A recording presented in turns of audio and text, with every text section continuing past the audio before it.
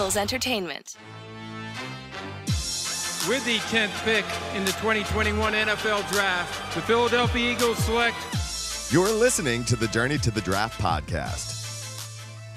Welcome to the Journey to the Draft podcast, presented by Life Brand. I'm your host, Fran Duffy, and bowl season is upon us. We've got a quartet of guests ready to get you going for the college football postseason. Here on today's show, we're going to start things off with Mr. Relevant, where Jim Nagy, the executive director of their Senior Bowl, he's going to go through some of the top players heading down to Mobile next month and just how this class is starting to shape up as we reach the end of the calendar year. We're going to stay in that all-star game circuit, talking with Eric Galko from the Shrine Bowl for Scouting Report, where he stopped by to break down one of the most explosive defensive players in the SEC this season. Always fun catching up with Eric, and he dropped some great insight there on a defender you need to know about as we get ready for the pre-draft process. After that, we start our bowl game prep with Saturday Scouting, where we've got a lot of action this week in college football. Ben Fennell here to break it all down. We've got matchups to watch, a mock draft from Todd McShay from ESPN, some more all-star game acceptances, a bunch of names we're going to cover with Ben there in that segment. Then we wrap things up with Ross Tucker and Pick Six. We're going to preview some of the big games that you need to watch here this weekend in college football. We keep our weekly competition going. I'm trailing a little bit. I need to make up some ground. We'll see if I'm able to do that this week. We'll hit on that at the end of the show. As always, make sure you go onto our Apple Podcast page, leave us a rating, leave us a review, and subscribe if you're not already. You get the show sent to your podcast device twice weekly from now up until the NFL Draft next April. That said, let's get things rolling. Excited to catch up with Jim Nagy. It's time for Mr. Relevant. It's time for Mr. Relevant.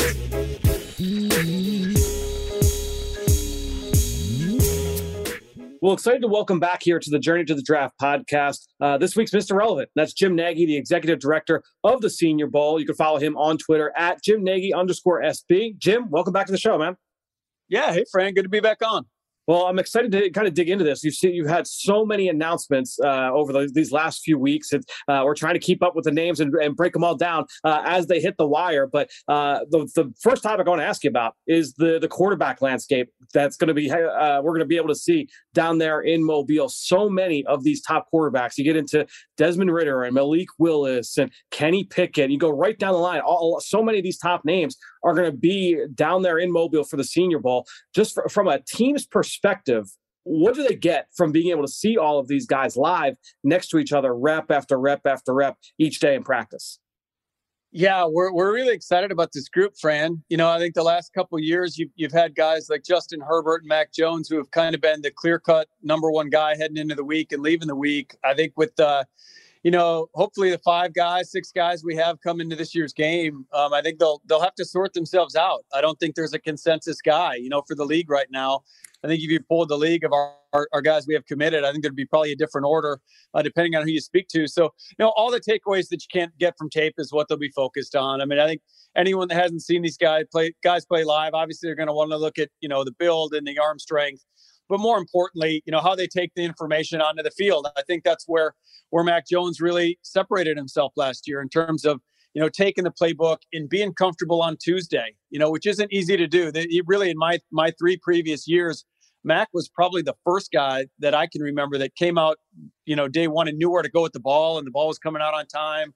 And just the interactions with teammates and again, it's new teammates. It's seeing how guys how those connections are made and just how they handle themselves. And the interview process is always big. So there's so many takeaways from the week. I think, we tell these guys when they get here that they're basically, they're being evaluated every minute of what they're doing, not just on the football field. So just a ton of takeaways that I think the teams are really drilling down on stuff they can't see on tape.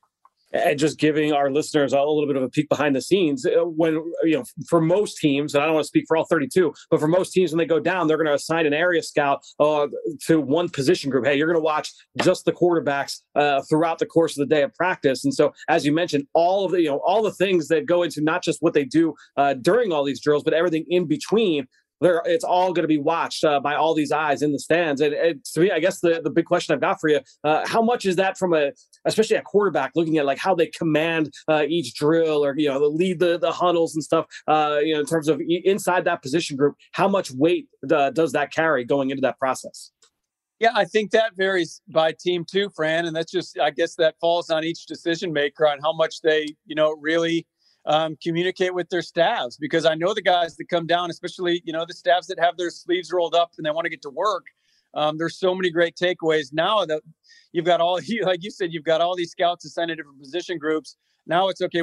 How do we get that information back to the guys that can, have to use it in April? But that's why all the eyes are on them. It's not just the drills. I think everyone's going to watch when the ball's in flight and things of that nature, but it's the guys that are keyed in on each position group, whether they're on the field, up in the drills, kind of like, because I think we're going to credential up to 4 people per team down in the field. So you can get right in the mix there. And you're watching it, or if it's just from the stands, or you're watching guys walking off the field after practice and things of that nature. I mean, all those little things are keys. They're really, in the big scheme of things, Fran, this. I mean, there's not that much time for these teams really to be around these players in the terms of the pre-draft process. So any little thing they can glean over their 7 days in Mobile, you have to grab onto that stuff. And there's going to be other opportunities. There's going to be combine, and there's going to be pro days and 30 visits. But it really starts here in Mobile, where they can kind of lay the foundation of, okay, where do we need to go with each prospect the rest of the way through the process? So let's get into some of the other position groups here. And I guess just kind of big picture scope. Who's the most explosive athlete that you guys have signed up for the game so far? Obviously, that's an area that a lot of fans, a lot of teams are very interested in, the guys that just kind of move different from everybody else. Yeah, there's some good ones. Myjai Sanders at Cincinnati, the pass rusher, is a really explosive guy. There's no doubt about that. Jalen Petrie, kind of the nickel safety, do-it-all DB from Baylor, is an explosive guy. When you just see him, how sudden he is in the slot, making plays and triggering on stuff. When you just talk about pure explosion, I think a really interesting one is going to be Tariq Woolen, the corner from UTSA. Yeah. I was down at San Antonio a couple weeks ago, giving Tariq his invite. And I mean, he's impressive on tape. He looks like a big sucker on tape.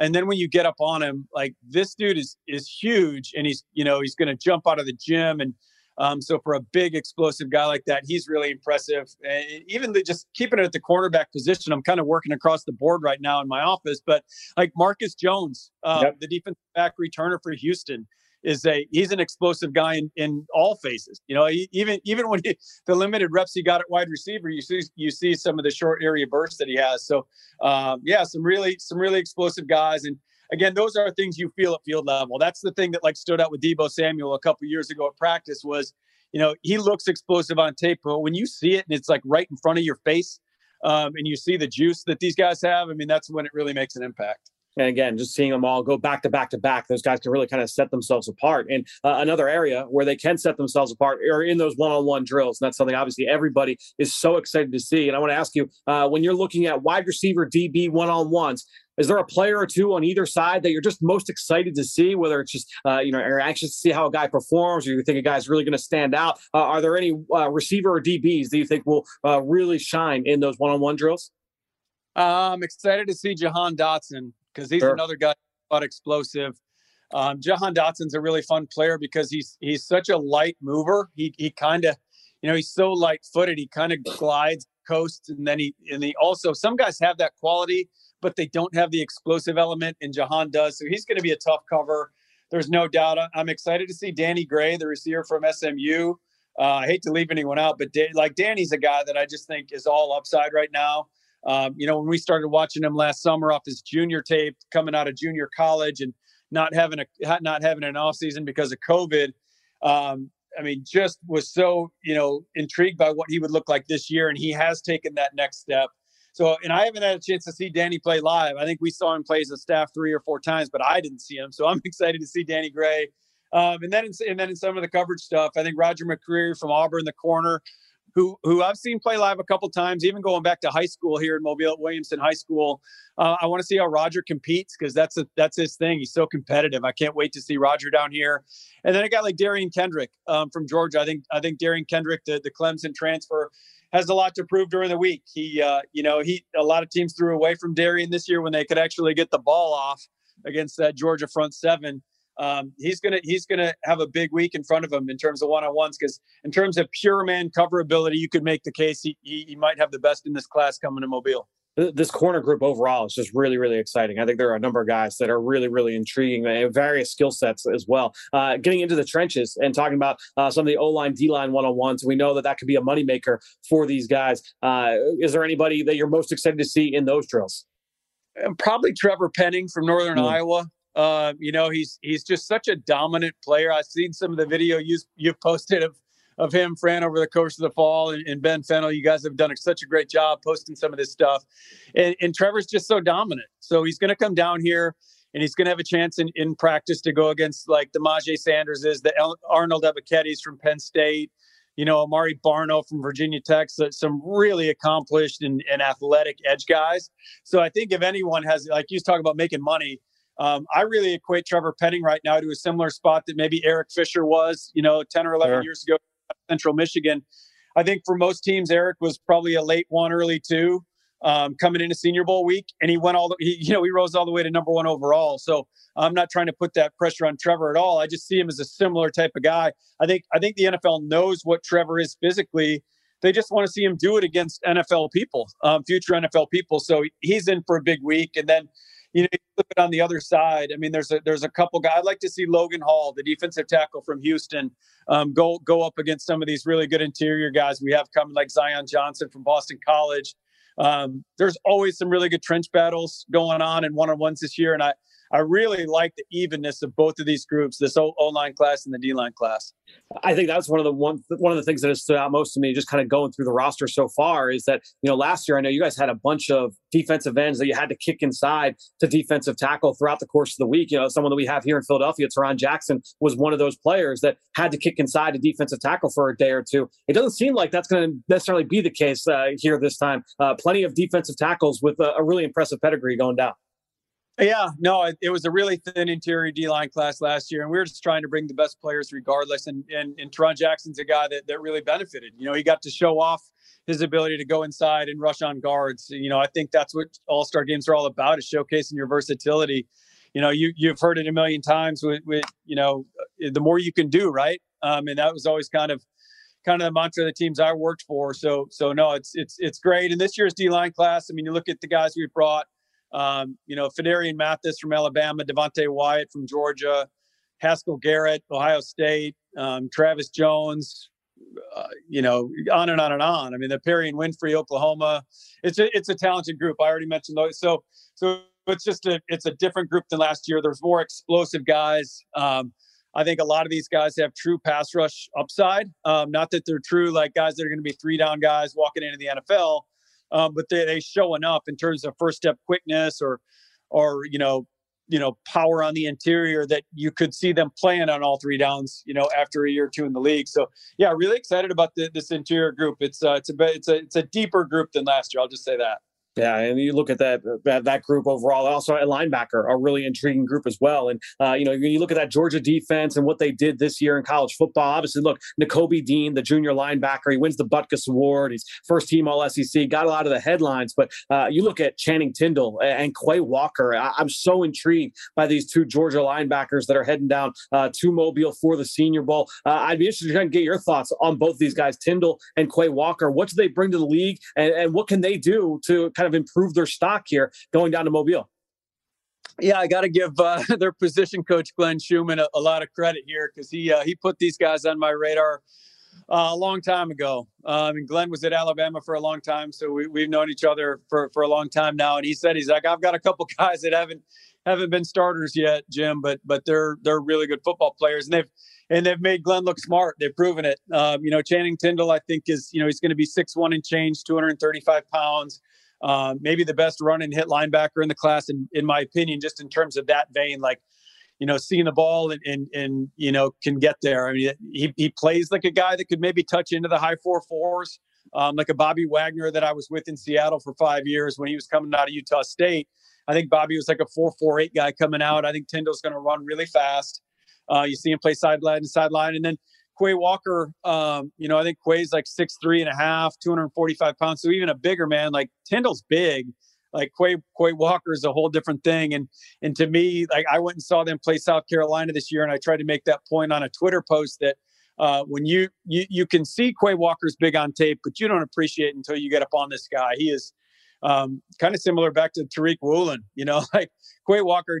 Actually, Coach Schumann and I were talking about this the other day, that he's going to make money just by walking out on the practice field, because people are going to see how big he is. And then when you see him move around, when you see how light he is on his feet, like during drills, he's a 245-pound guy that can play on all three downs, which in a league that's getting smaller and smaller at linebacker, to find guys that can play on third down, Quay's kind of that hard guy to find. That's your old school sized linebacker, but can still move and play in space. So it's two really good stories. Two guys that are first year starters that really earn their way into the game. And I think we'll both go somewhere on day two.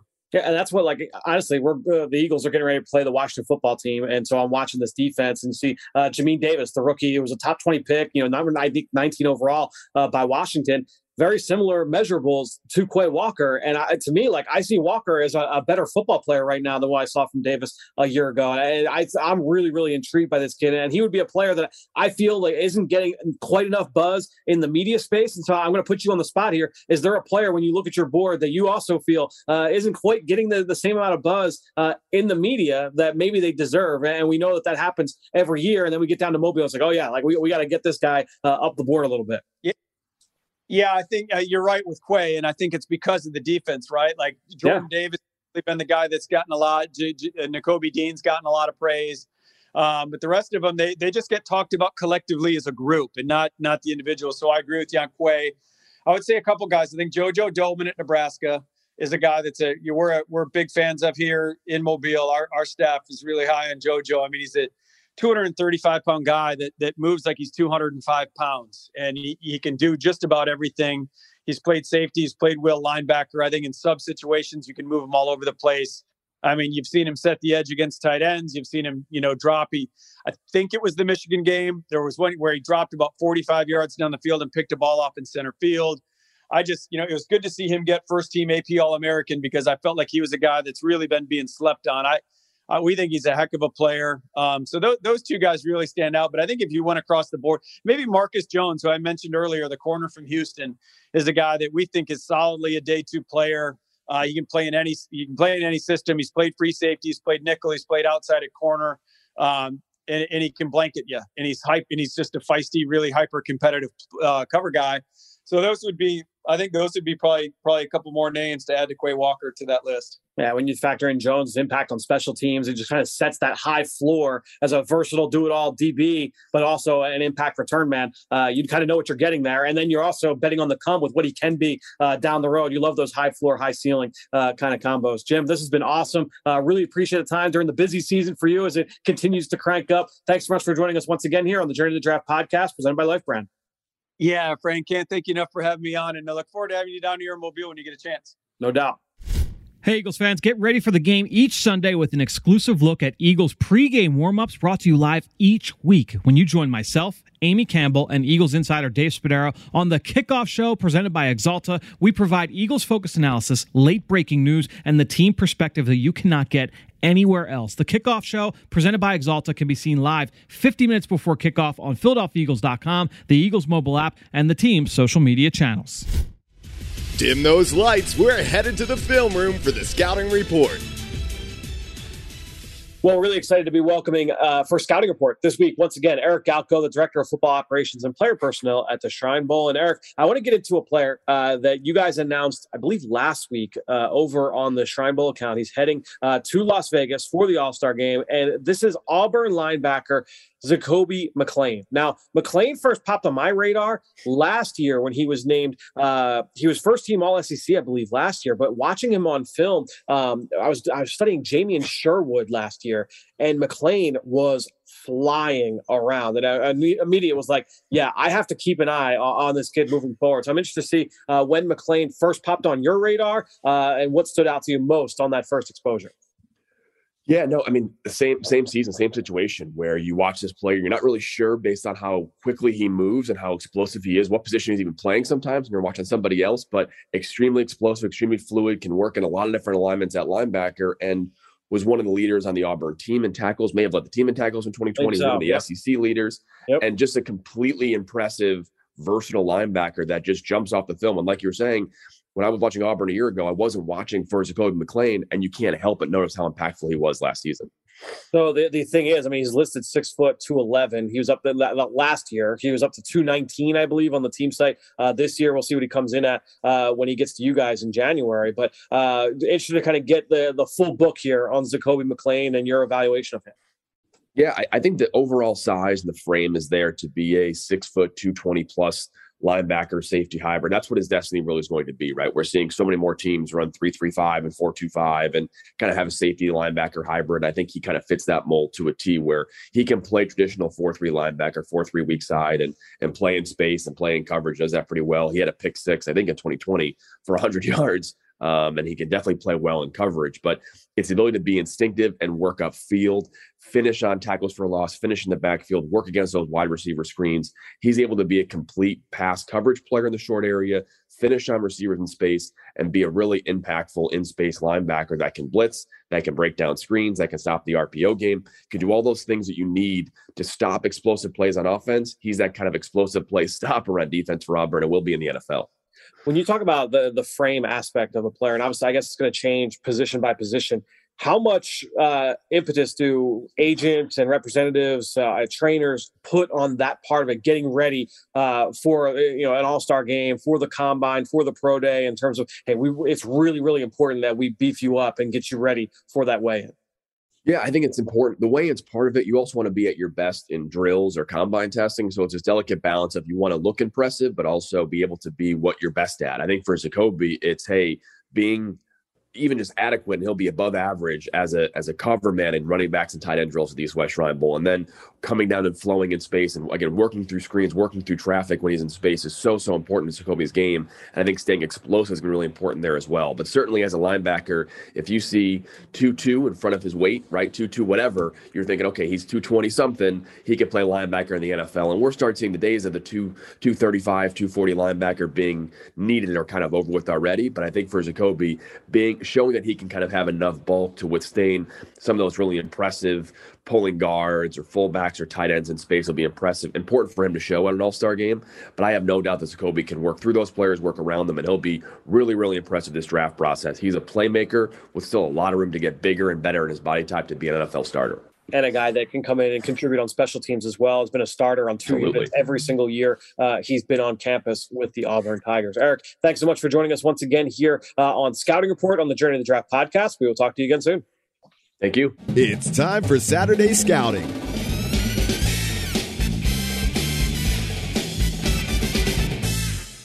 All right, well, time to go through a giant Rolodex of players here as we start Saturday Scouting. I welcome in Ben Fennell. Ben, we've got a lot to get to today. We're going to start with our All-Star Game speed round, which we typically do every single week, and we're going to do some Senior Bowl names here, and we'll start with a big one with quarterback Kenny Pickett. The star from Pitt has been outstanding here this season and made it official that he was going to go to the Senior Bowl just late last week. And when you look at Kenny Pickett, everything that he has done this year, we've talked about him plenty. We talk about almost on a weekly basis, has really boosted his stock with the way he has performed in his final season. That extra year, that fifth year, was really beneficial to him. Savvy player in the pocket, accuracy, touch, mental processing.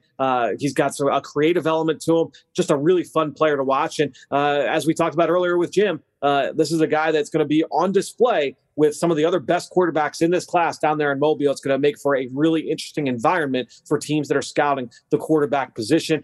Staying in the backfield, let's go with a running back here, and a guy that you've really been talking about now, going back to the spring and the summer, and that's Michigan's Hassan Haskins. Yeah, I'm really excited he got the invite after a huge 2021 where he was kind of the lead dog with Zach Charbonnet off to UCLA. But he's got good size. He catches the ball well. He's only played a little over 500 snaps on offense in his 4 years at Michigan.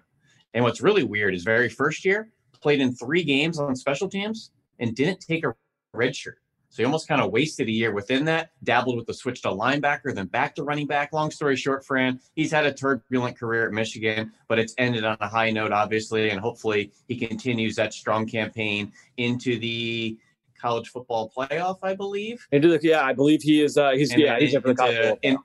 Into some bowl games. So I'm really excited. Put on his 2020 tape. He made defenders pay out there in the open field. He's a bruising back. He's high cut. He's got some juice to get to the corner. Even some former Ohio State games where maybe they didn't get the W like they did this year, he was really productive. I have a play up on my Twitter of him stiff arming Pete Warner to the ground on the way into the end zone. So he's a guy that's been productive anytime he's on the field, just hasn't been on the field a whole lot. That's what I feel like. I was kind of going through. I'm like, I haven't heard anything about Haskins opting out of the college football playoff. I feel like we would have heard by that.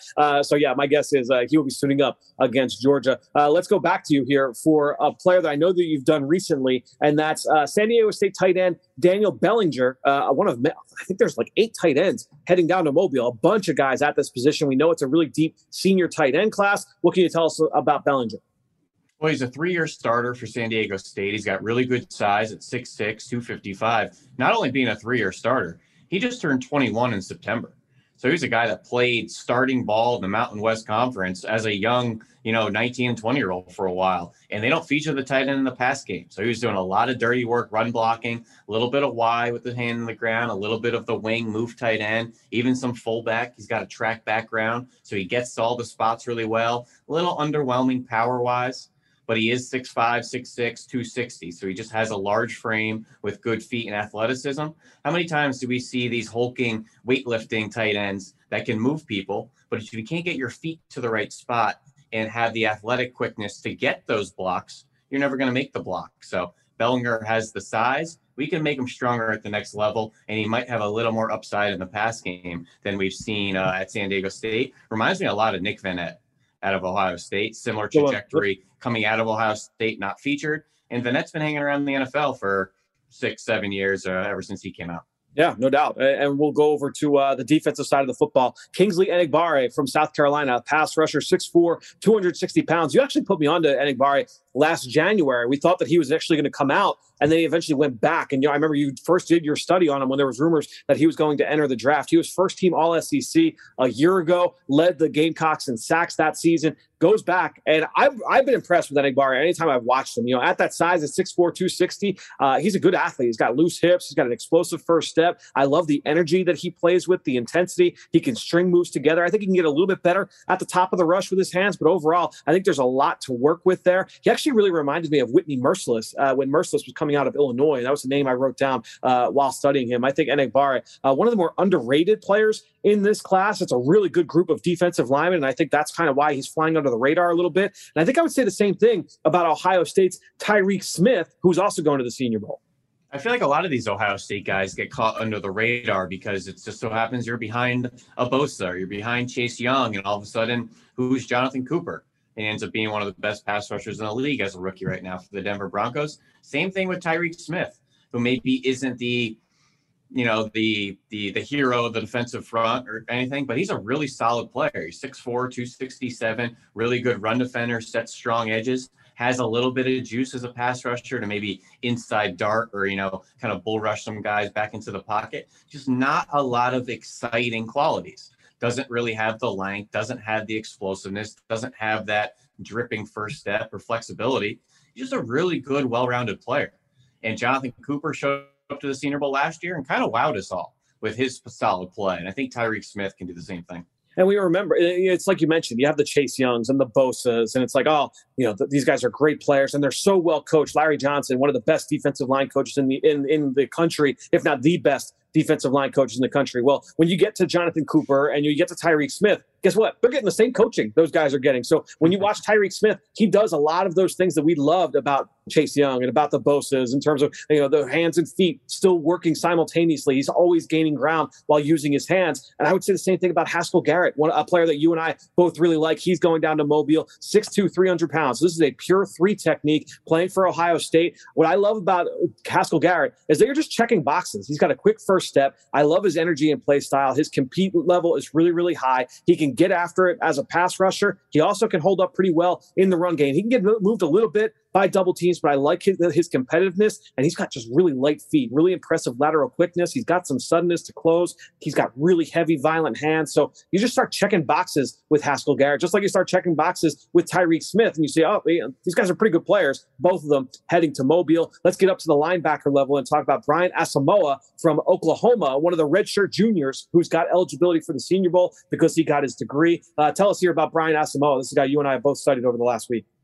Yeah, kind of a younger player here, as he's, I believe a true junior, if I'm not mistaken, but got the degree, really athletic player, a little undersized at 6'1", about 225, but you see it with his foot speed, his quickness, his lateral range, but you also see it with his propensity to fall off tackles.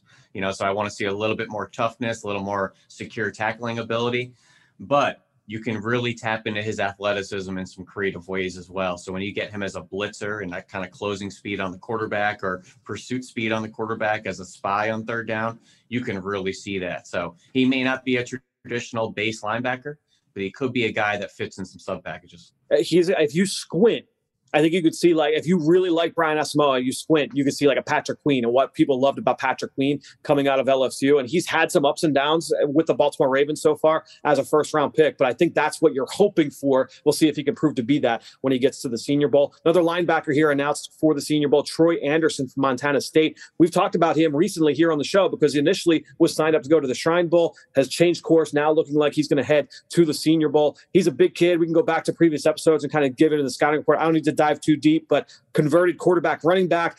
Jim Nagy actually quote tweeted the announcement and said that some teams even view him to be a potential Taysom Hill type offensive weapon in the NFL. So kind of interesting versatility there with Troy Anderson. Is he going to be an offensive guy or a defensive guy? We will see. Maybe he ends up in New England and does a little bit of both. Let's go now to the secondary here. The last player we're going to hit on for the Senior Bowl, Riley Moss from Iowa. And I don't know that we've done too much here on Riley Moss, Ben. Big Ten Defensive Back of the Year, first team all conference. Give us your thoughts here on Riley Moss. You and I both studied him this week. Well, he's a guy that obviously became on my radar with his ball skills this year and obviously getting that highly touted defensive back player of the year in the Big Ten, which is no slouch considering all the Michigan, Ohio State, and Penn State type of players out there. But he's a guy that certainly the speed shows up. You could see the speed background as he had a track background, was the state hurdle record, I believe, in the state of Iowa coming out. You could see the length as well, gets in and out of breaks really well, has the long speed. It's really comfortable. He's just one of those guys that you can't always figure out where he's going to project best at the next level. Doesn't play a lot of press man. You see the length occasionally, has some issues with play strength and getting off some blocks and kind of finishing ball carriers here and there. So he might convert to more of a free safety prospect. Reminded me a little bit, as we were watching him yesterday, of Jordan Brown that came out of San Diego State a few years ago. And then in that same kind of realm, do you remember Jordan Miller that came out of Washington? Yeah, Washington. Around that same time? Yep. Similar type of guy, 6'1", 190, long, just can't really figure out where to play him, but he's got a lot of athleticism. I like, too, when we were talking to the Troy Apke comparison as well, and I do think that they're it would not shock me if people viewed him as a potential safety. And I think when you look at it, it's not because he can't run. I think it's more just he excels playing from depth. And when you watch him with eyes on the football, be able to track it the whole way. I mean, we saw some outstanding interceptions from him on film.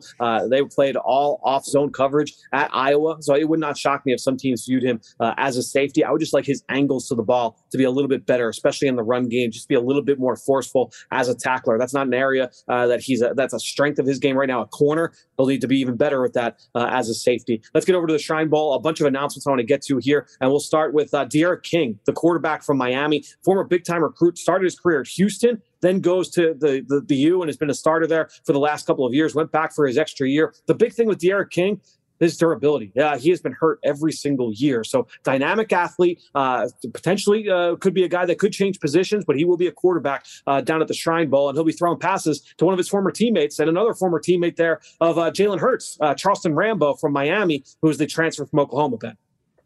Yeah, so Rambo had a really good 2021. He had, like you had said, he came over from Oklahoma, had a quiet couple of years there, buried behind guys like CeeDee Lamb and all those top recruits that Lincoln Riley brought in. But he had a great year this year with 79 catches, 1,100 yards, 7 touchdowns, tons of really strong hands at the catch point, and he's got a vertical element. It's these types of guys that fall into day 3 and fill out NFL receiver rooms. And before we put D'Eriq King to bed, 2 names I just want to give fans. Malcolm Perry, that came out of Navy a few years ago, undersized quarterback that was also pretty mobile. He has carved out some unique roles in the NFL.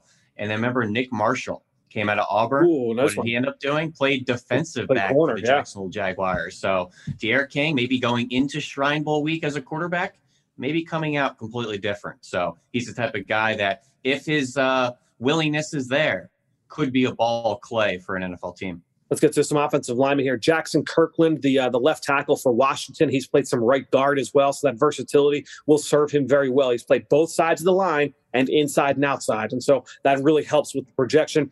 Potentially a guy that can play any of 4 positions in the NFL. You really like that as a former, I believe a 3 or 4 year starter for the Huskies. And then Alec Lindstrom, the center from Boston College, a personal favorite of both you and I.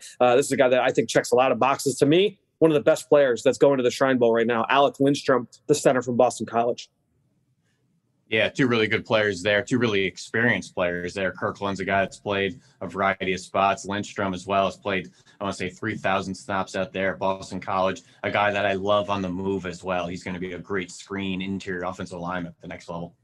And then on the defensive line, a couple of guys I think are pretty similar in Isaiah Thomas from Oklahoma and Ryder Anderson from Indiana. Both guys can line up outside off the edge and kick inside when necessary. Isaiah Thomas did both for Oklahoma over the last couple of years. He's played some 4-eye technique, head up on the tackle, and he's also kicked out and played over tight ends. And so that position versatility, I think, will serve him really well. Ryder Anderson has done that this year for Indiana. He's done it in the past for Ole Miss. He was a 4-year player with the Rebels down there in the SEC, transferred up for his final year with the Hoosiers. So some big body D ends that can kick inside to tackle. I want to ask you about another Hoosier there in Micah McFadden. Real quick, don't forget, Fran, Ryder Anderson, brother of Rodney Anderson, that came at Oklahoma a few years ago.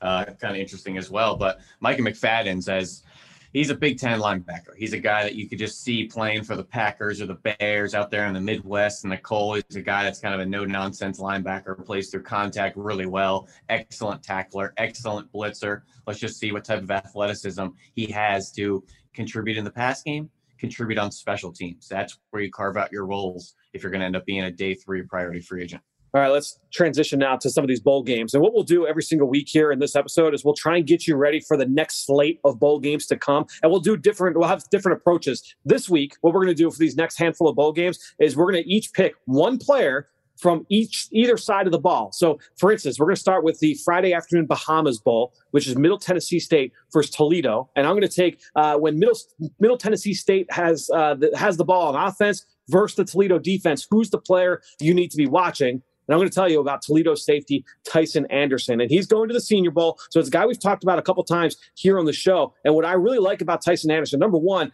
you love his size. You know, he's got a unique build, a unique frame at 6'2.5", 208 pounds, 33-inch long arms. He was on the freak list this summer. You watch him on film, and this is a guy who's got a feel for playing the position. He's got tight end matchup ability. He's a fluid athlete at that size. And I think when you look at Kyle Hamilton, if you miss out on Kyle Hamilton in round 1, I think you can get to Tycen Anderson in the middle rounds and say you feel pretty good about the value there. A really, really intriguing player in this safety class and a guy worth watching. The very first bowl game here this fall, Bahamas Bowl, Friday afternoon. I believe it's a 12 p.m. start Eastern time here. Keep an eye on Tycen Anderson from Toledo. So with that said, when you go to the other side of the ball, Toledo's got the ball, Middle Tennessee State on defense. Who's the guy we should be watching here, Ben?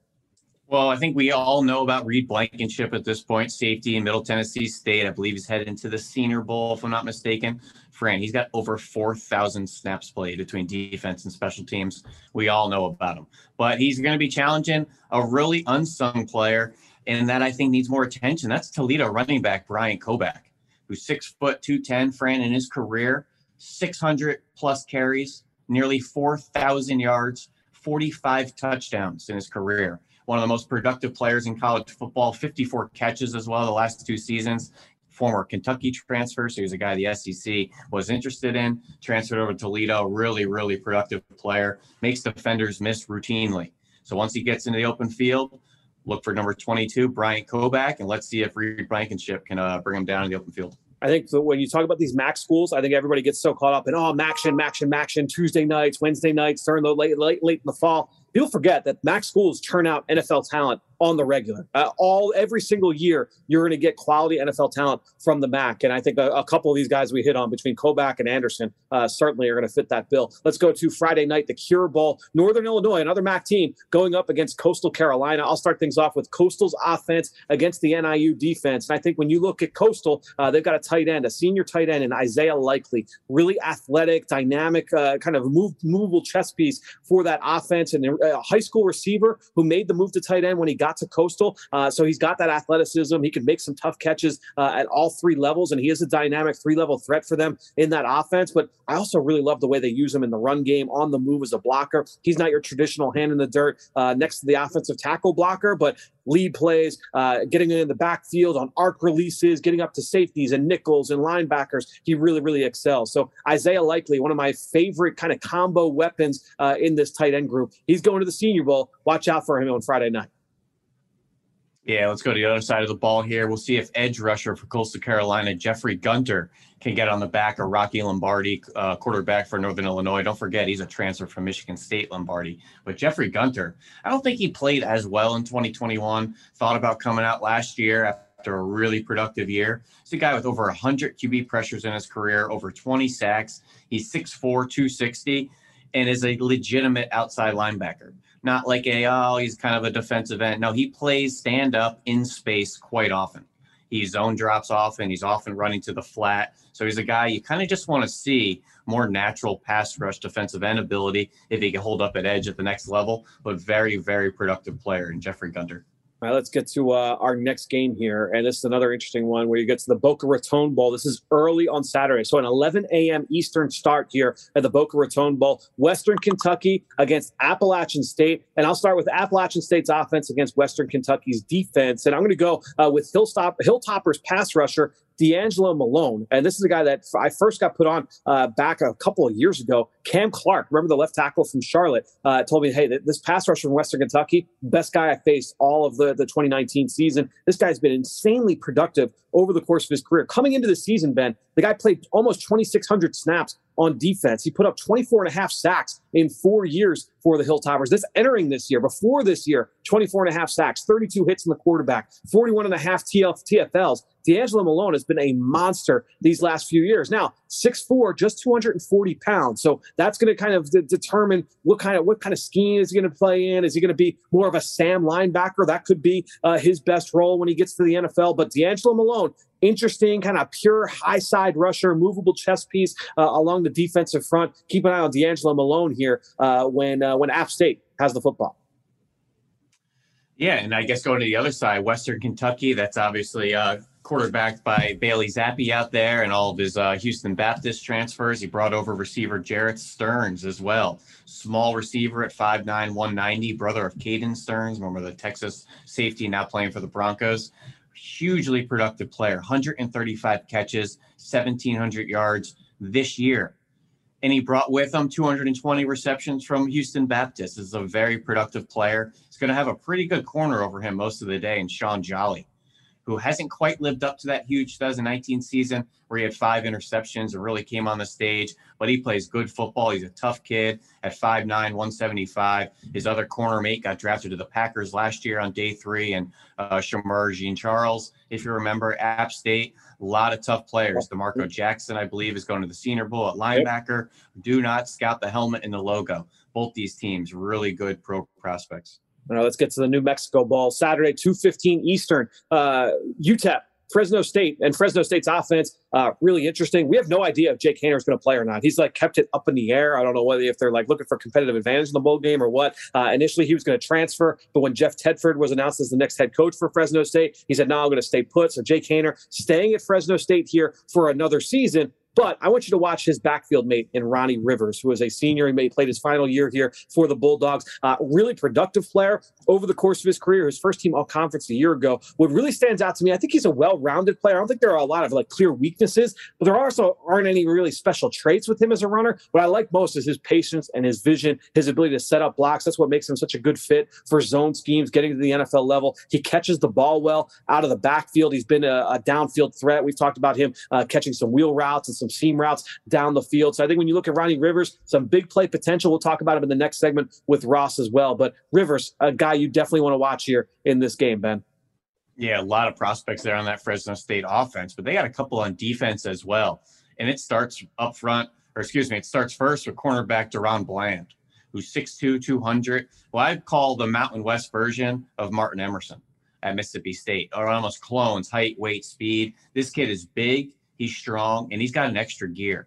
I saw a bunch of plays where he's running down ball carriers 40, 50, 60 yards. I just put a clip on Twitter this morning where he's hustling and running down a ball carrier 60 yards. You can see that extra gear. He's got the size. He doesn't allow many completions. I think 19 completions on 43 targets this year. It's about a 43% completion rate, which is very, very stingy against him. But remember, he was a transfer. First team Big Sky in 2019, coming over from Sacramento State. Didn't play in 2020, so he had to rebuild his stock and his buzz. He's a really good player. Look for cornerback number 1 out there for Fresno State's defense. I love that. And this class, I think every class really is always looking for corners on day 3 that have that upside. So he definitely is a guy that can fit that bill. Let's now get to the Independence Bowl. That's Saturday, 3:30 p.m. Eastern time. BYU versus UAB, the acronym bowl here. I'll start with the UAB offense going up against BYU. And they've got a Shrine Bowl tight end here in Garrett Prince, who pure one-year wonder, Ben. Coming into this season, he started 7 games. He had 14 catches in those 7 games. Was almost a non-factor after the catch. He's a junior college transfer. So I think when you look at Garrett Prince at 6'5", 240 pounds, can do a little bit of everything. Can he put the exclamation point on what has been a good senior season for him and really kind of propel that into the postseason? We talked about how deep this tight end class is. He'll be fighting with the Nick Muses of the world and the Brant Keats and some of that, the Lucas Krolls on day 3 of this draft. We talked about Daniel Bellinger earlier. I think you look at Garrett Prince as really kind of fitting into that discussion. Can he kind of put this exclamation point and really kind of propel himself into that Shrine Bowl week and the rest of the pre-draft process? So keep an eye out for the tight end there for UAB. What about when BYU's got the ball? When BYU has the ball, pay attention to UAB's defensive line. Alex Wright, number 16. He is 6'7", 270-pound, hulking outside linebacker. He plays a lot from a stand-up position out there, and he's got what we say is a 3-way go. He could beat you inside. He'll beat you outside. He'll go right down the pipe, right through you. I just put up a clip on Twitter of him going in that 3-way go, absolutely trucking a right tackle. I don't know what team this was, but he is massive, has long strides, a good first step that immediately threatens tackles vertically, which then is just open season for him to go wherever he wants. Inside moves, loves the clubs, the rips, the swipes, the swim moves, very active with his hands. Actually, the Conference USA Defensive Player of the Year by PFF recently. Tons of pressures, not a lot of sacks, which sacks are a little fluky thing to kind of study sometimes. So a lot of people put a little more emphasis in pressure rate, and he's as good as it gets. I think 51 quarterback pressures this year, which puts him in a pretty elite company this year. Think about like Marcus Davenport coming at UTSA. He had the length, he had the first step, he had the hand usage, just needs to put it all together. But number 16, UAB, he's not hard to find out there, Alex Wright.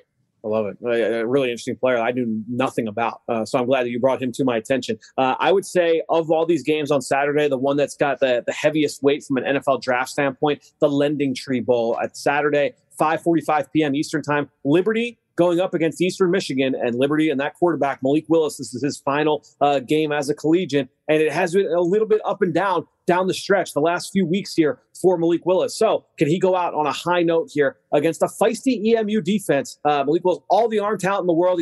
He's a dynamic athlete. It's all about just kind of continuing to put it all together. The flashes have been outstanding this year. We know what the upside is. How will he end his college career? Big game here for Malik Willis as he gets ready to go to the Senior Bowl next month. Ben, who else you got here in this game?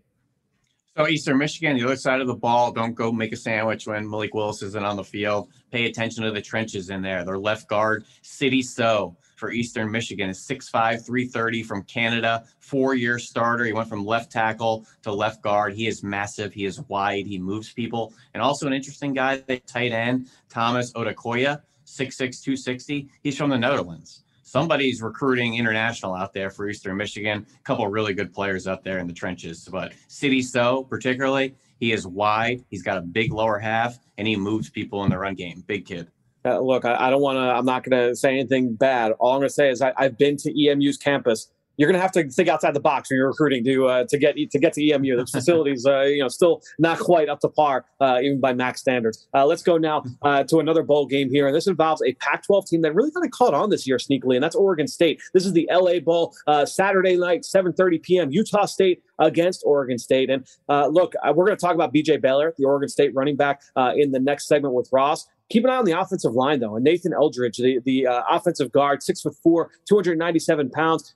He has been two-time first-team All-Pac-12 offensive lineman. So this is a guy that I think is, someone continuing to build, moving on into the NFL. He's got a little bit of positional versatility to him. So Nathan Eldridge blocking out in front of B.J. Baylor, who was first-team All-Conference at running back this year out west in the Pac-12. Ben, how about on the other side of the football? Well, with Oregon State, I think all you really need to know is that the Joe Moore Award, which is the new award that's highlighting the best offensive line units in college football, comes up with a finalist of 4 teams. Yep. And Oregon State's one of them. Yep. And that might have made some people sit up in their chair and say, Oregon State is one of the best offensive lines in college football. They do. And they are zone blocking savants out there. Watch their outside zone game. I know Jamar Jefferson's off to the NFL. They got some young guys in the backfield. They block their butts off. Tons of talent on that offensive line. But flipping to the other side, Oregon State defense, a couple prospects really fast on Oregon State, 3 of them. Linebacker Avery Roberts, Nebraska transfer. He's a thick 230-pound linebacker, great run stuffer. Omar Spates, who I got to give some credit to because he's a former Philly kid. Transferred from Ematep High School here in Philly out to a high school in Oregon. His mom sent him out there after a high school teammate got shot and killed, wanted to move him away from the violence, ended up staying out there at Oregon State, was a 4-star, really thick linebacker as well, plays next to Avery Roberts. And remember Nashawn Wright last year, Fran? Sure, the third-round pick for Dallas, yeah. Third-round pick. That kind of made people sit up in their chair and say, whoa, third-round pick, corner from Oregon State. He was tall, he was long. Well, he's got a younger brother. That's a clone of him. So Nashawn Wright's younger brother, Rejjon Wright, who's also 6'2", 190. So a couple of interesting players out there. If you want to learn a little bit more about the Wrights, watch that last season of Last Chance U when they were out in that L.A. community college because both Wrights were out there. What was the first name? Rejjon. R-E-Z-J-O-H-N. Rejjon Wright. All one word. Yes. Beautiful. All right. I want to make sure I got the spelling right when I write the name down. I like it. Let's go over to our last bowl game here. Saturday night, 9:15 p.m., the New Orleans Bowl. That's happening in New Orleans, Louisiana, with Louisiana, the Raging Cajuns going up against the Marshall Thundering Herd. I will take the Louisiana offense. Obviously, they lose their head coach in Billy Napier, but offensive tackle Max Mitchell going to the Senior Bowl. Ben, I really like Max Mitchell. Studying this guy on film, he is a lot of fun to watch. He's played left tackle, left guard, and right tackle, so you've got some position versatility there. 6'6", 299 pounds. What I like most, number one, this guy gets out of his stance fast. He really gets on defensive linemen quickly. He's got the ability to get out and get to the edge. I think he's got light enough feet to be able to protect the corner in the NFL. I talked about the versatility. I think he uses his hands really well as well, and he's a really good blocker out in space. He's not a power player, so I think he's going to be a little bit scheme specific there. But I think when you look at Max Mitchell, he kind of reminds me a little bit. I mean, this guy was a top 10 pick, but he reminds me a little bit of Mike McGlinchey. And Mike McGlinchey is a solid player. I like McGlinchey, the comparison there for Max Mitchell. He's a player to watch here on the right side of that offensive line for the Raging Cajuns. How about on the other side of the ball when Marshall's got it? Well, one of the leading candidates for the all off the bus team is Louisiana nose tackle Talon Big Sauce Humphrey, one of the best nicknames as well. Fran, he's 6'5", 340, with a massive wingspan, with long arms. He's strong. He is just an absolute wrecker in the trenches in there. He's a freak show. He looks like Kwame Gathers or Jordan Phillips type of player at nose tackle there. But he also has a guy that plays next to him, really productive player too, in Zion Hill, in a much different package. He's about 6'1", 280, and a lot more of a first step, but 2 really good players in the trenches there. And Humphrey going to the Shrine Bowl, a guy to keep an eye on. I believe he was on the freak list as well this summer from Bruce Feldman. Ben, I can't let you out of here without knocking out a mock draft roundup. So we're going to go here to Todd McShay's most recent mock draft for ESPN. And we'll start things off with our most surprising pick in the top 15. And I will go with a guy that you and I both love on film. He's one of the best players in college football this year, but we have not seen Jameson Williams, the wide receiver from Alabama, this high in a mock draft yet. You tell me if I'm wrong. I don't think I've seen Jameson Williams in the top 10. Here, they've got him going number 8 to the Atlanta Falcons. Obviously, you lose Julio Jones this summer. Hey, let's get another Alabama product, a dynamic pass catcher, pairing with another Alabama guy in Calvin Ridley with Kyle Pitts. That is an explosive offense. So I would like that fit. I like that the situation there for Matt Ryan at quarterback for the Falcons. But Jameson Williams at number 8, we have not seen that. I could definitely see it, though, as we get into the rest of this pre-draft process. Yeah, I could definitely see that as well. He was my wide receiver one. I think he'll be the only one in the conversation to be a top 15 receiver. I'm still thinking there won't be any in the top 15, but if there is, put me down for Jameson Williams. The most surprising pick in the top 15 to me was Nakobe Dean, not only being the first linebacker off the board, but 7th overall. So I thought that was a little bit high to take him over Devin Lloyd, over Christian Harris and Toyo and some other prospects out there. I like Nakobe Dean. 7th is a little high. We're talking Ernie Sims country there, being a top 10 pick. I don't think he's quite that level of prospect. It's actually like not a terrible comp when you talk about Sims and Dean.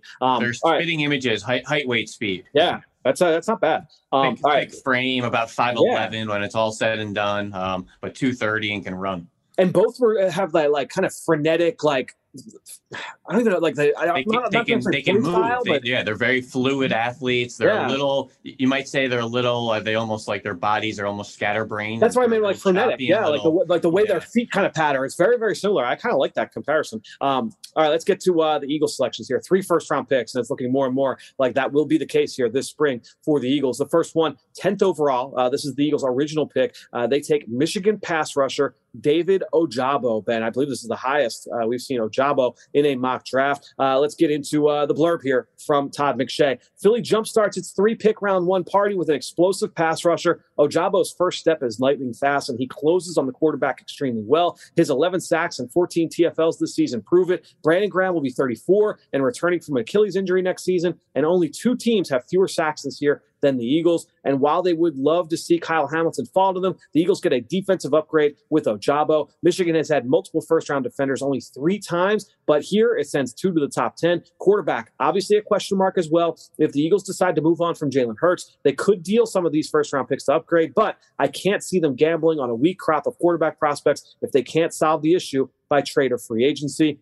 Ben, what are your thoughts here? David Ojabo, 10 overall. Yeah, he's a really interesting player. I think you got to be very excited about his development and his upside and his potential as a very young ascending football player.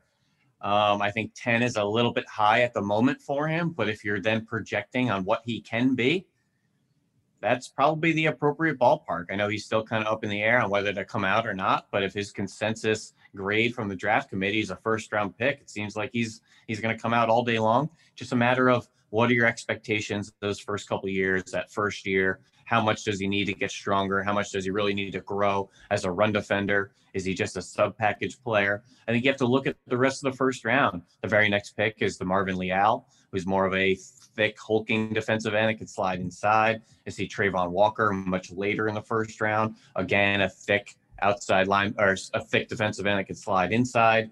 And then there's some guys that aren't in this first round. So I think you have to weigh the positional depth with everything and what your expectations are of Ojabo, because he's not a traditional prospect considering his football arc and still developing. Yeah, and that's the thing. I think we have to remember the whole body of work when you talk about David Ojabo. And that doesn't mean look past this year. Obviously, he was a non-factor before this season. But it's not just about the highlights and the sack plays. You got to be can he be a consistent 3-down player? I think that's the question here moving forward with David Ojabo. How long until you get to that point with him? I think that's a question. And a fine question to ask about a guy you would take number 10. Let's get to the 14th overall pick. This is the pick that comes from the Miami Dolphins. Eagles picking linebacker Devin Lloyd from Utah. This is the guy that the Eagles picked in our mock draft that we did earlier this week. Eric Edholm having Devin Lloyd take him with that 3rd pick in the first round. Here's the blurb from Todd McShay. The Eagles have taken just one linebacker in the first round over the last 40 years, but it's obvious that they could use a playmaker in the middle of that defense. Lloyd, who's got 96 tackles, 20 TFLs, 7 sacks, and 4 interceptions just this season for Utah, is rangy and moves around the field like a 235-pound safety. He could quickly become a QB on defense for Philadelphia. Cincinnati quarterback Ahmad Gardner and USC receiver Drake London may also be in play. Ben, thoughts there? Devin Lloyd, a guy you and I are both very intrigued by there in the middle of round 1. Yeah, we'd love to see him. He's a 3-down linebacker. Everything you said is true. He obviously can contribute in the run game, the pass game, as a blitzer, as a true defensive end, as a quarterback spy. He's got the ball skills, the range, the temperament, the leadership. He checks a lot of boxes. And considering the revolving door at linebacker here over the last 3-4 years, we have some nice pieces in Alex Singleton and TJ Edwards. I think was definitely warranted that contract. having that mainstay in Devin Lloyd and a 3-down linebacker will bring stability to not only the linebacker room, but the defense in general. So Devin Lloyd, would love to have him here in Philadelphia. Water gun to your head, Ahmad Gardner or Drake London? If you had to go with a backup pick there, would you take Ahmad Gardner or Drake London? Those were the two backup selections there listed by Todd. Ahmad Gardner. I think he's really, really impressive as an athlete. I think he can play press man, play off. He's long. Yep, he's that alpha dog corner that I think would fit any defensive scheme. Yeah, his press man ability and his competitiveness, really, really fun player. I wrote down Xavier Rhodes while watching Ahmad Gardner recently. All right, let's get to the third pick here. 20th overall. This is the pick that comes from the Colts in the Carson Wentz trade. Wide receiver Garrett Wilson from Ohio State. Here's the blurb from Todd. The Eagles are projected to have 3 picks in the top 20, and we used the first 2 on defense with Ojabo and Lloyd. An NFL team has gone to the wide receiver well in the first round in 3 consecutive drafts, just once in the common draft era. But let's face it, Philadelphia still needs pass catchers despite drafting Jalen Reagor and Devontae Smith the last 2 years. Wilson's body control and adjusting to the ball in the air is incredible. He has the wheels to make the big play downfield, and he shows a nose for the end zone. Cornerback is another position to watch, especially with Auburn's Roger McCreary still out there. So, Ben, thoughts on Garrett Wilson? We haven't really seen him mock to the Eagles offense, so interested to hear on your thoughts here with Garrett Wilson. Yeah, another kind of interesting undersized receiver. I don't think he's going to do a lot of damage outside the numbers at the next level, but a guy that can win on crossing routes, and you give him any sort of space in the slot or from tight splits, he can chew up cushion and kind of make cornerbacks and defensive backs look dumb by the way he really attacks leverage and knows how to create space for himself. Really good at the catch point, can win over the top. Just a matter of if you feel like he's a good complementative, fit for your receiver room, what you already have. So, with Jalen Reagor and Devontae Smith, there's a lot of clones as far as height, weight, speed. Do they want a little more diversity in that receiver room? We'll see. But Garrett Wilson, really good player, and a guy I believe our buddy Dane Brugler has been banging as wide receiver 1 on his rankings. Yeah, and Roger McCreary would not be a bad fallback option, as Todd lays out there at corner. I've said numerous times how much I'm a big fan of Roger McCreary. Last question. Which pick in the 16 to 32 range, so the back end of round 1, would be the cherry on top for the respective team? And you know me, I'm trying to find different ways to talk about players on the back end of these mock drafts. And last night, I'll admit, Meg made a nice old-fashioned little Jameson, little cherry in there. So I get that cherry. I'm like, all right, let's do this for the mock draft. Cherry on top for the team that selects them. Who do you like here for yours? Well, I had a really tough time picking because I see Jahan Dotson, speedy receiver, going to Andy Reid and the Chiefs. Oh, come on, another weapon for Reid. Or a Treylon Burks to the New England Patriots, having a quick little yards after catch threat, RPO threat, and a guy that can win deep in that offense and that kind of run-based offense for Mac Jones. And then I see the last pick, Cam Thomas and Bruce Arians together.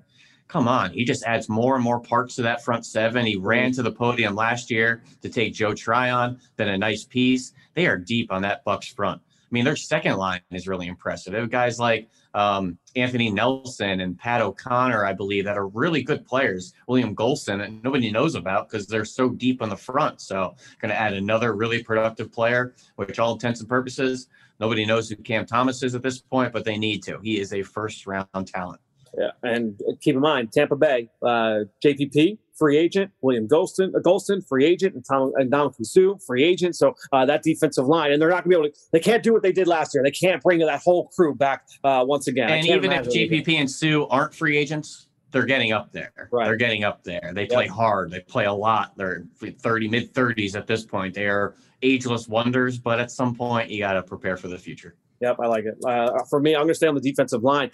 27 overall, the Dallas Cowboys selecting Travon Walker. You and I were just watching the Washington football team take on the Dallas Cowboys last week, and we were just marveling at this Dallas defense and all the pieces they've got at all 3 levels, really. But I think when you look at that pass rush front and you say, okay, you've got DeMarcus Lawrence, and you've got Randy Gregory and Micah Parsons, and they get Neville Gallimore back. Throw Travon Walker in there. It's like, man, we can't throw enough bodies at opposing offenses. So Travon Walker at 27 to Dallas, that's one where it's like, yeah, that's a cherry on top kind of pick. And I think the Cowboys this past offseason to where they are today is a great confidence booster for any fans out there to know you can make huge changes in a year. Change the defensive scheme, add some high-level talent like Micah Parsons, Odigizua, a couple guys off the street in free agency like Keanu O'Neal and DeMonte Cazeez. Get some young guys to develop with Diggs, yep. No question. And it's just a great kind of confidence booster to say, yes, our defense stinks right now. We're frustrated on Sundays. You can fix it, and you can fix it in an off season. And that Cowboys defense was historically bad last year. And those guys are flying around, and they are violent and nasty and playing very, very confident. So you can make changes in a year. Just make the right moves. No, they'll make the right moves, and it's something we talk about consistently here on the Journey to the Draft podcast. Ben, we'll be back with you next week. Myself, you, Dane, will be back breaking everything we see down this weekend here on the Journey to the Draft podcast presented by Life Brand. Now it's time for Pick Six. All right, time to wrap this show up as I welcome in my buddy Ross Tucker for Pick Six. Ross, you and I only picked one game last week. It was Army-Navy. We both lost because Navy comes up with the dub. You were there in attendance. How was it covering that game? Awesome, man. Absolutely awesome. It is my favorite day of the year. And honestly, it was a great game. I mean, it seemingly always is. And even though I do the Army home games on television for CBS Sports Network, there's part of me that was certainly really happy for the Navy kids. They had such a terrible season, and that win makes their whole year. No question. Both sides talk about how that's the only game that matters to them on the schedule. But let's now get into some of these bowl games as we enter the postseason. You have an 8-game lead on me right now because of a couple of big upset wins for you down the stretch in the regular season. We give 4 points for an upset win. So I need to make up some ground here over these next couple weeks if I'm going to catch you before the national title game. We'll start off with a couple pick'ems. First one here, Boca Raton Bowl, Western Kentucky, Appalachian State. Who do you like here, Ross? I'm going to go Appalachian State. I love Western Kentucky, but I still feel like App State recruits better, has more recent bowl experience. I'll go App State, but I don't feel great about it. I'm going App State as well. Western Kentucky's never won a bowl game. They're still looking for that first W. App State is 6-0 in bowl games. So, yeah, I mean, this is a team, obviously, that's a little bit more battle-tested. They've been there before. Western Kentucky, they've got some guys this year, right? Bailey Zappi going to the Senior Bowl. You've got Jarrett Stearns at wide receiver, has been extremely productive. But I will go with App State here in this one. Let's now go to our next pick 'em here. Marshall against Louisiana, the New Orleans Bowl. And I have a feeling I know which way you're going to go here because of your podcast partner. I can't imagine Emory is going to let you go a different way here. No, Emory Hunt on the College Draft podcast, which is every week on Tuesdays. He is a stud. Love Emory. And, man, he's got me brainwashed probably about Louisiana and the way they've been able to play over the years. So I will be taking the Raging Cajuns. It occurred to me after I put together the games that we were picking that you probably would not be taking Marshall here. Look, Louisiana hasn't lost since week 1 against Texas. I can't pick against them. So as much as I want to go away from you on a number of these so I can start making up some ground, I just feel Louisiana is going to win this game. And so I will go with UL here on this one. Let's see if I go separate review here. Over under. This one's a big one here. The Lending Tree Bowl. Liberty, Eastern Michigan, last opportunity here for Malik Willis, the quarterback for Liberty, to make a big splash before getting ready for the Senior Bowl next month. Thoughts on the over-under here, 2.5 total touchdowns. That's rushing and passing for Malik Willis against EMU. Over. Yeah, I don't think Eastern Michigan has a great defense.